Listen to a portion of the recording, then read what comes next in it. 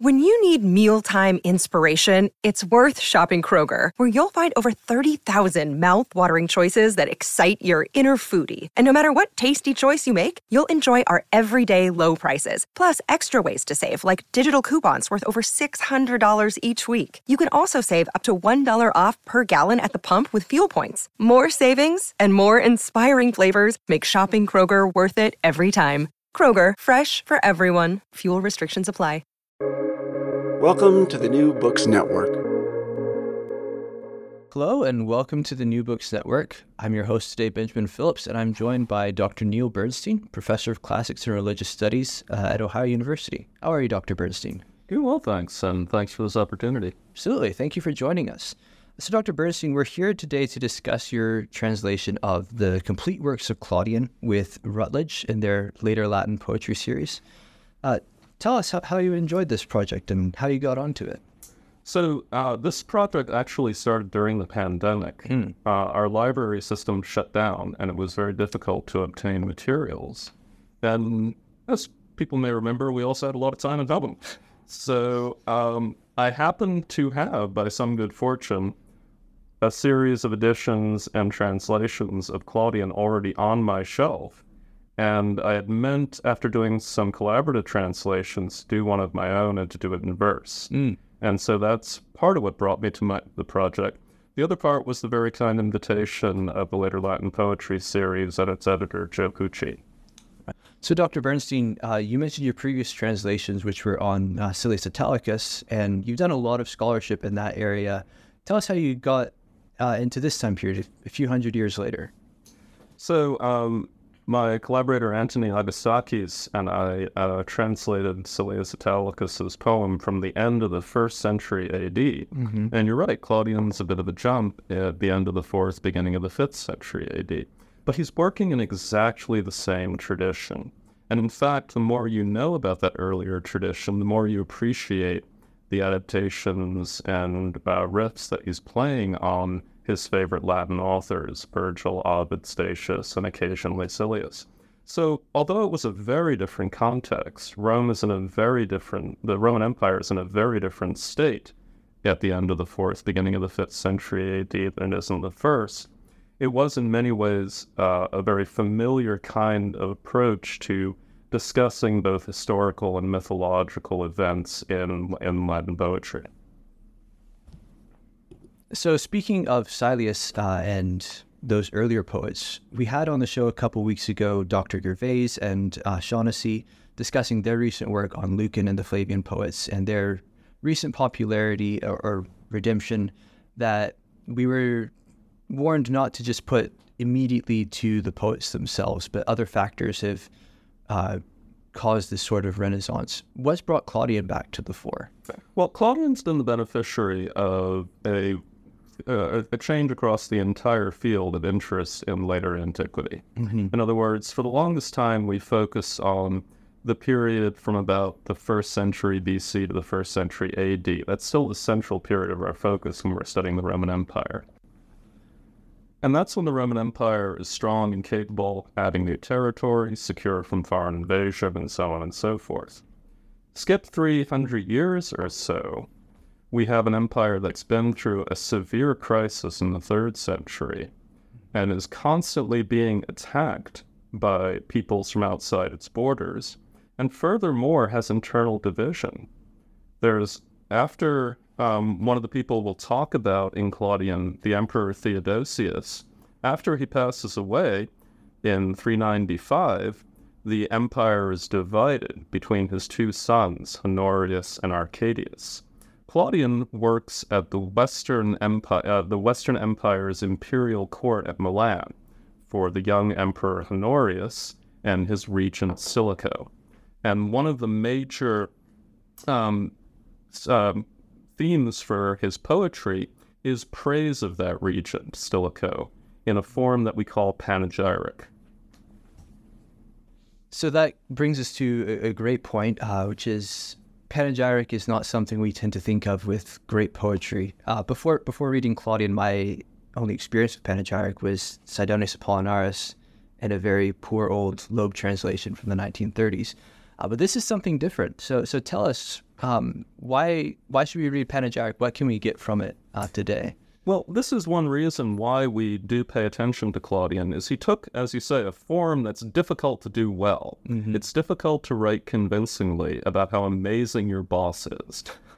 But we have interest in it today, just in a different form.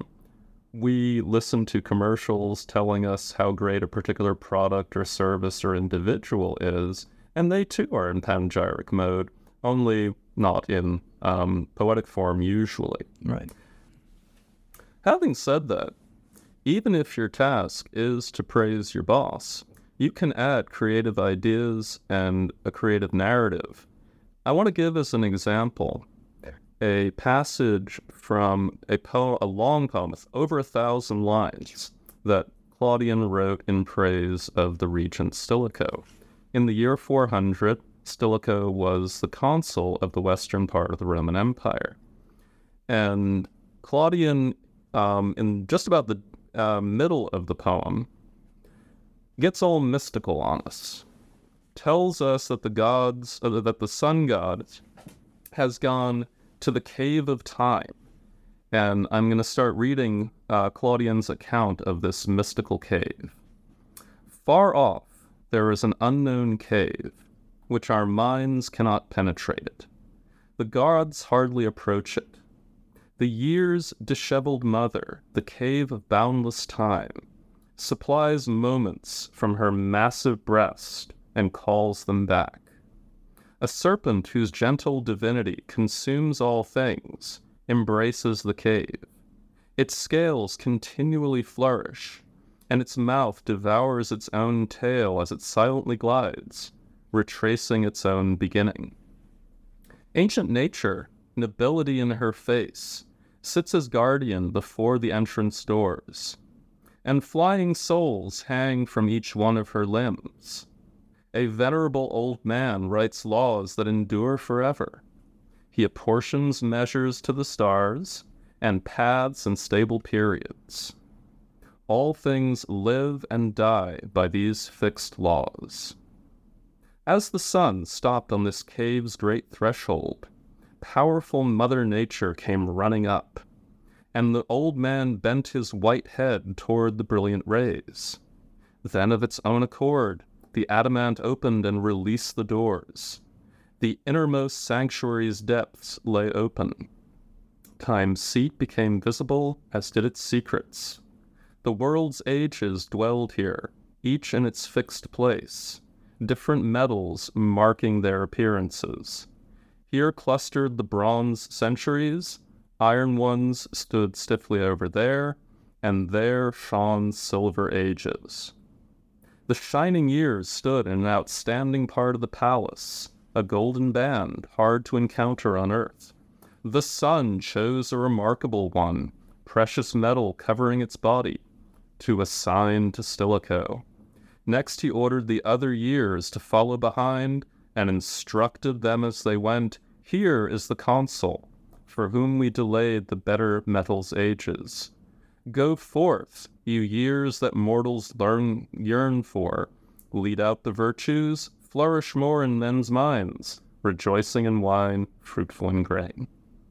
So Claudian takes a really old idea, the idea that once upon a time the world had a golden age, and now we've fallen and live in a terrible time.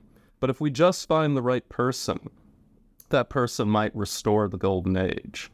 And he takes, as I said, a creative approach to it.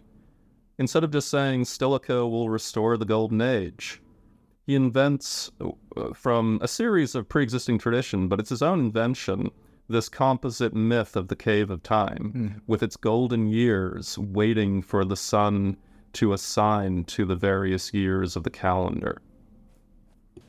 That really is a beautiful selection, and well translated too, if I may say. I'm waiting on political ads to get to that level, but I doubt we'll see that anytime soon. So Alan Cameron back in the 70s called Claudian the official court propagandist of Stilicho, and then later walked back the official part especially. What is the role of these panegyrics? How are they operating in their climate?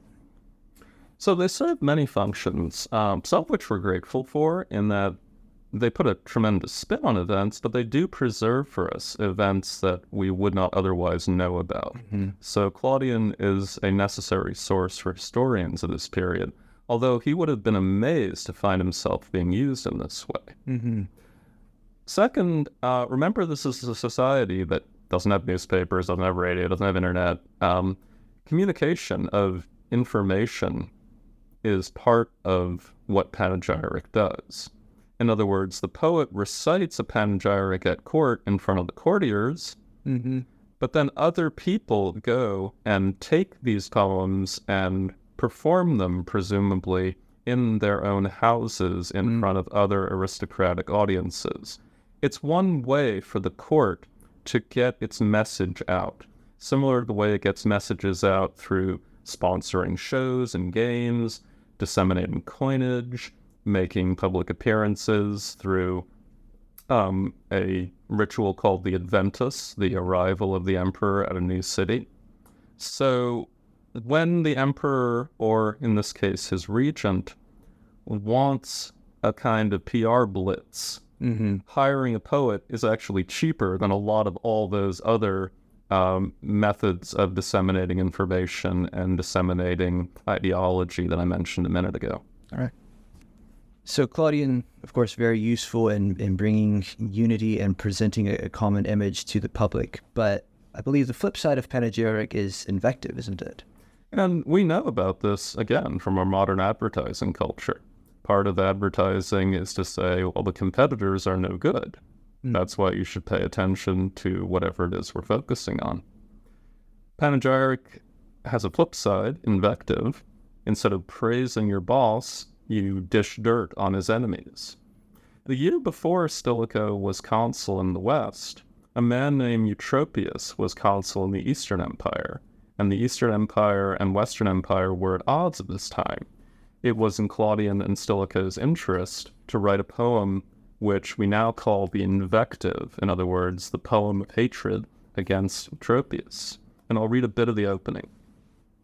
The world shouldn't wonder any longer at half-animal children that terrify their mothers, wolves howling at night in the middle of the city, or cattle speaking to their astonished herdsmen.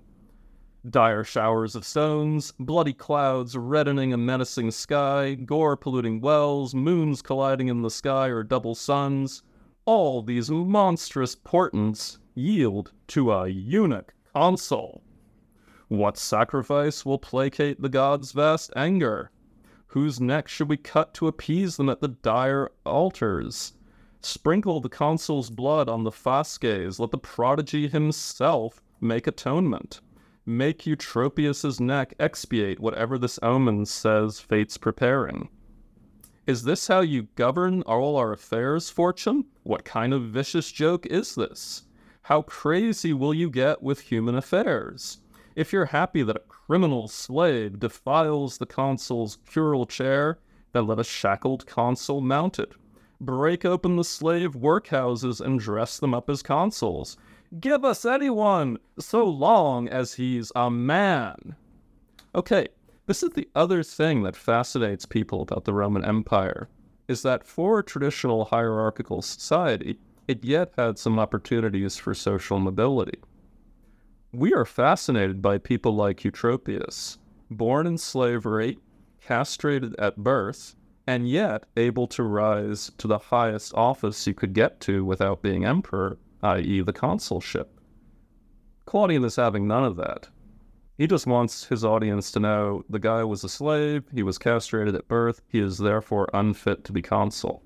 This is what invective does. It seizes on anything you can blame about a person, or makes it up if that person actually doesn't have things you can blame, and spins it, in this case, into hundreds of lines, telling you how awful Eutropius was. Aren't you glad you have Stilicho to save you? Wow. Claudian and Ammianus should get together sometime, talk about eunuchs. But it's not all politics for Claudian. Both of our favorite poems in this opus is The Old Man of Verona. Tell us about this one. So, Claudian's a poet first and foremost. He pays the bills writing panegyric, But one of the ways he brings himself to his patron's attention is just by writing great poems on ordinary subjects and mythological subjects. So The Old Man of Verona, well, that's a title we gave to it. The original poems don't have any titles. They're probably just known by their first lines. But it's a short poem describing an ideal. Rather than this world of constant upheaval, rather than this world of constant moving around. And here's probably a good moment to discuss Claudian's migration. He tells us he was born in Egypt, probably in Alexandria. His first language in that case would have been Greek. And he tells us when he came to Italy, he stopped writing in Greek and started writing in Latin. And he came ultimately to the court of Milan. So there may be some wistfulness for people who don't have to wander the world in this short poem. He's a fortunate man who has passed his life in his ancestral fields. The same home saw him as boy and old man. Leaning on his stick, he walks over the same sand where he once crawled, and numbers his long years in a single house. Fortune didn't drag him through a variety of upheavals, and he wasn't a stranger on the move, drinking from strange rivers. He didn't fear the ocean as a merchant, nor the war trumpet as a soldier, nor did he endure the noisy forum's lawsuits. He was untrained in other matters, unaware of the nearby town, but enjoyed his freer view of the sky. The same fields see the sun rise and set, and the peasant measures the day by his own sun's path. He remembers the mighty oak when it was a little acorn, and sees that the grove has grown old along with him. Yet his strength remains unconquered, and the third generation sees a muscular grandfather with strong arms. Let others wander and explore the far-off Caucasus. They have more of a journey, but he has more of a life. That is lovely. We mentioned Alan Cameron earlier. He also claimed once that Claudian has the most polished hexameters in the poetry. Is that something you found to be the case, and what was it like translating him? So we have the benefit of hindsight, and we call Claudian the last of the great classical poets, because less than a century after his death, the Western Roman Empire will fall. We conventionally date the fall of the Western Roman Empire to 476, about 75 years after we stop hearing from Claudian. And so, yes, after that, you mentioned Sidonius, Latin poetry becomes a different thing. Not necessarily a better or worse thing. People are still writing it for the same reasons and becoming famous in their own day for their work. But Claudian is the last exponent of this great classical tradition and as you say, writing at a level of polish and creativity and maturity that we're very rarely going to see in Latin poetry again. So what was it like translating this poetry? Very difficult. The most difficult part being deciding what to give up on. One aspect of this poetry is that it is deeply, deeply educated. For highly educated people and expecting a high level of cultural knowledge, right, which your average student, let alone your average reader, does not have. So I had to make decisions early on about what to translate in the text. In other words, if Claudian left us a learned allusion, did I leave it like that? No, most often I didn't. Most often I included extra words or found a more common way of describing the person, the event, or the mythological story or the historical reference. And then, of course, I added notes and a glossary, but I tried to depend on them as little as possible. People don't like looking down at the bottom of the page or the back of the book. So I relied on in-text glossing. I also shortened Claudian's long sentences. He likes to use all the resources of the Latin language. It's a flexible language when it comes to word order, and he achieves amazing effects with that. I had to put it in comprehensible English, so that went too. So this is very much a functional Claudian designed to give you an idea of his subject, but the skill that he exercises as a user of the Latin language will have to wait for those who have studied Latin. Well, then thank you for bringing it to us in English. But his most famous work, and the one that most of the listeners are probably familiar with, is the one we've saved for last, and that's The Rape of Proserpina. So tell us about this, and read us some if you can. In some ways, this is even harder for Claudian to do than panegyric, because this is a very, very well-known myth. Our earliest account of this myth comes from an archaic Greek poem that's probably 900 years before Claudian. And most people may not recognize Claudian's name, but more will know the poet Ovid, the poet of Metamorphoses. He left us a very, very influential version of this story. So again, to do something new with it, to get people interested in this very, very familiar mythological story, requires a great deal of bravado on the poet's part, and also a great deal of skill. Right. You'd be like rewriting Arthur in the modern day. Exactly. Yeah. And so one thing that Claudian has to his advantage that the other narratives don't so much is he makes somewhat individuated characters out of the mythological people who populate the story. So there's the unfortunate young rape victim, Proserpina, the spring goddess. And she has her goddess friends, Minerva, goddess of warfare, and Diana, goddess of the hunt, along with her. And she's being tricked by the goddess of love, Venus, who has led her to a place where she'll be vulnerable and ready for her uncle, the king of the underworld, to kidnap her and take her down to be the queen of the dead.